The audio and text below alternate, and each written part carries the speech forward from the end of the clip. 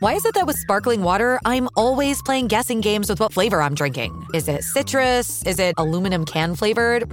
Not sure. Sparkling ice, though, they really mean flavor. Like in-your-face flavor. Orange mango, black raspberry. Don't even get me started on the strawberry lemonade. Kiwi strawberry slid right into my taste buds DMs last night and let them know who's boss. No subtleties there, and no sugar either. But it does have vitamins and antioxidants. Find sparkling ice at a major grocery store or club retailer near you. Sparkling ice. Anything but subtle. At Evernorth Health Services, we believe costs shouldn't get in the way of life-changing care, and we're doing everything in our power to make it possible. Behavioral health solutions that also keep your projections at their best? It's possible. Pharmacy benefits that benefit your bottom line? It's possible. Complex specialty care that cares about your ROI? It's possible. Because we're already doing it. All while saving businesses billions. That's Wonder made possible. Learn more at evernorth.com/wonder. Well, you've taken up running again. It's been so long, and it feels great. And ow! You're overwhelmed with a jabbing sensation in your side. Is it because you're out of shape? You feel a sharp shooting pain just below your ribs. It's called a side stitch, and they're actually something very common amongst runners. A side stitch usually occurs on one side, hence the name. And sometimes, you might even feel an ache at the tip of your shoulder on the same side, too. This definitely makes it more difficult to continue any activity you've been doing, or even simply breathe.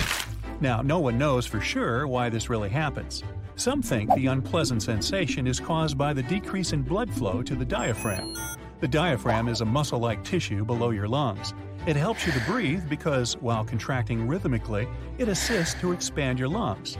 Some foods can cause side stitches too. When your stomach needs more blood for digesting particular liquids or food, your body pulls away more blood from the diaphragm. The second theory claims that you might have side stitches because the ligaments and membrane which hold and connect different bones, muscles, and organs inside your abdomen get irritated. When you're running, the impact pulls all the organs in the region of your abdomen downward. They in turn tug on the ligaments in the upper abdomen, which leads to irritation. This also explains why eating a meal just before you go running can cause a side stitch. So, what have we learned here? Try not to eat right before running and avoid concentrated sugary drinks before and during your training. If you have a side stitch, try to stretch the muscles in your stomach. Then take a deep breath and bend forward to contract these muscles again. This way, you can go on with your running plan. Now, speaking of other anatomical anomalies, for most people, it's impossible to lick their elbows. Yeah, I've tried to. It doesn't matter which angle you opt for, your tongue is simply too short to reach there. Some people are extremely flexible, so they can manage such a feat. But for most of us, nah. You can't hold your nose and hum at the same time. That's because when you're humming, you're actually exhaling. And when both your mouth and nose are closed, the air has nowhere to escape. So, yes, you'll hum for 1 or 2 seconds, but eventually you'll be forced to open your mouth to catch your breath. You're walking down the street in the neighborhood you're not familiar with. You enter a random cafe that looks nice and, hey, you've been here before. Man. Or at least that's what you feel at that moment. Déjà vu. It ends as quickly as it started. In French, déjà vu means already seen. Up to 80% of people say they've experienced it at least once. Scientists have different ideas about why this might happen, but most of them agree this phenomenon is related to our memory. According to the first theory, split perception, you have déjà vu because you might have seen that cafe before, but when you spotted it for the first time, you were probably distracted or saw it out of the corner of your eye. Your brain starts forming a memory of what you've seen, even though you don't remember it on the conscious level. That's because you weren't aware of what you were observing. The second theory claims that sometimes your brain kinda glitches. That part of your brain that recalls memories is active, but so is the part that tracks what's going on around you at the moment. And your brain falsely makes you believe that what's happening in the present is also something that has already happened. Theory number 3. You see the cafe, but the information about it gets transferred through your brain along 2 separate routes. One delivers this data a bit faster than the other. This makes your brain think that one event is actually 2 different experiences. Pardon me. Do you feel like yawning while watching this? Well, wake up! Actually, some experts say we yawn to stretch our jaw muscles, which causes increased blood flow to our face, neck, and head. Others claim it's a chance for our lungs to stretch and lubricate themselves. There are also those who believe that yawning is some sort of air conditioning system that cools down the blood on the surface of the brain. Yawning is contagious in humans and chimpanzees. Some scientists think yawning could be a social communication tool. It's a way for you to show empathy and match the emotional state of your friend who's yawning. That's why yawning is more contagious when you're with people you're close to than when you look at strangers. Not only yawning, but also sneezing, crying, and laughing might create social bonds when you're in a group of people. When you see two people laughing, you'll probably smile, even though you don't know what they're laughing at. When you hear someone laugh, it stimulates the parts of your brain associated with facial movements. It also encourages your brain to kind of sync up with the other people's emotions.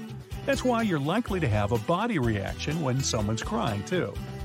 Many animals produce tears when they need to flush their eyes to remove some irritants, like dust or dirt, or me. People are the only creatures that cry because of their emotional state. Emotional tears have a different composition than those we cry when we need to flush our eyes. They contain more protein, which means they're falling more slowly. They helped our ancestors signal sadness or distress. But usually, only those people who are nearby can see our tears. It means that no one but the most trusted companions can read those signals.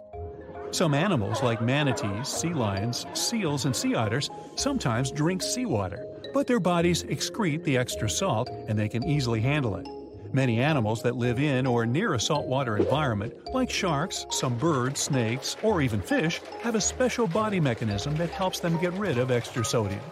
People can't drink seawater. It's toxic for us because our bodies can't get rid of that much salt.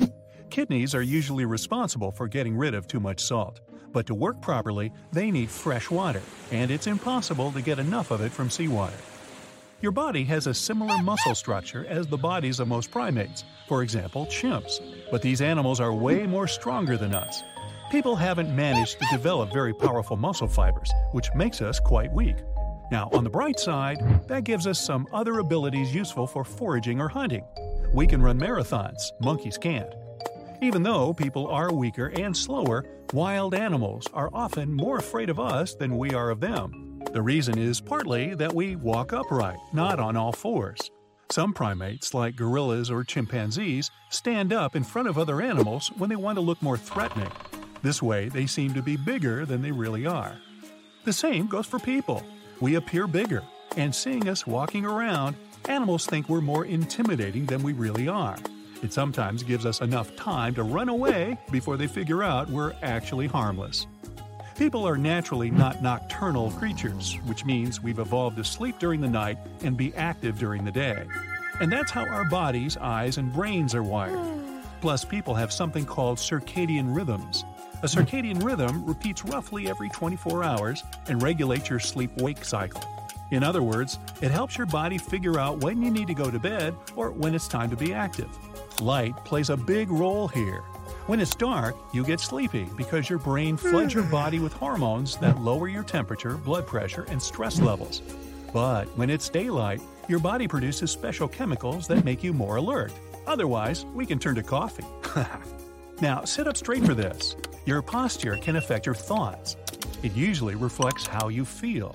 Depending on whether you sit in an upright or slouched position, your brain recalls different memories. They're either optimistic, feel-good, and positive, or connected with the events when you felt helpless, powerless, and defeated. Ooh. See, I'm slouching.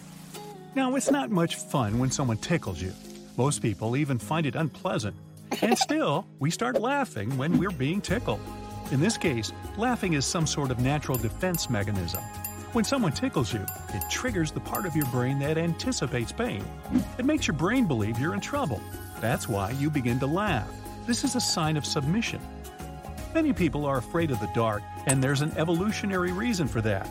Monsters under your bed may seem like a movie scenario, but for our ancestors, they were the reality. They needed to deal with the very real wild animals that mostly hunted them at night. Plus, people were especially vulnerable at that time of the day.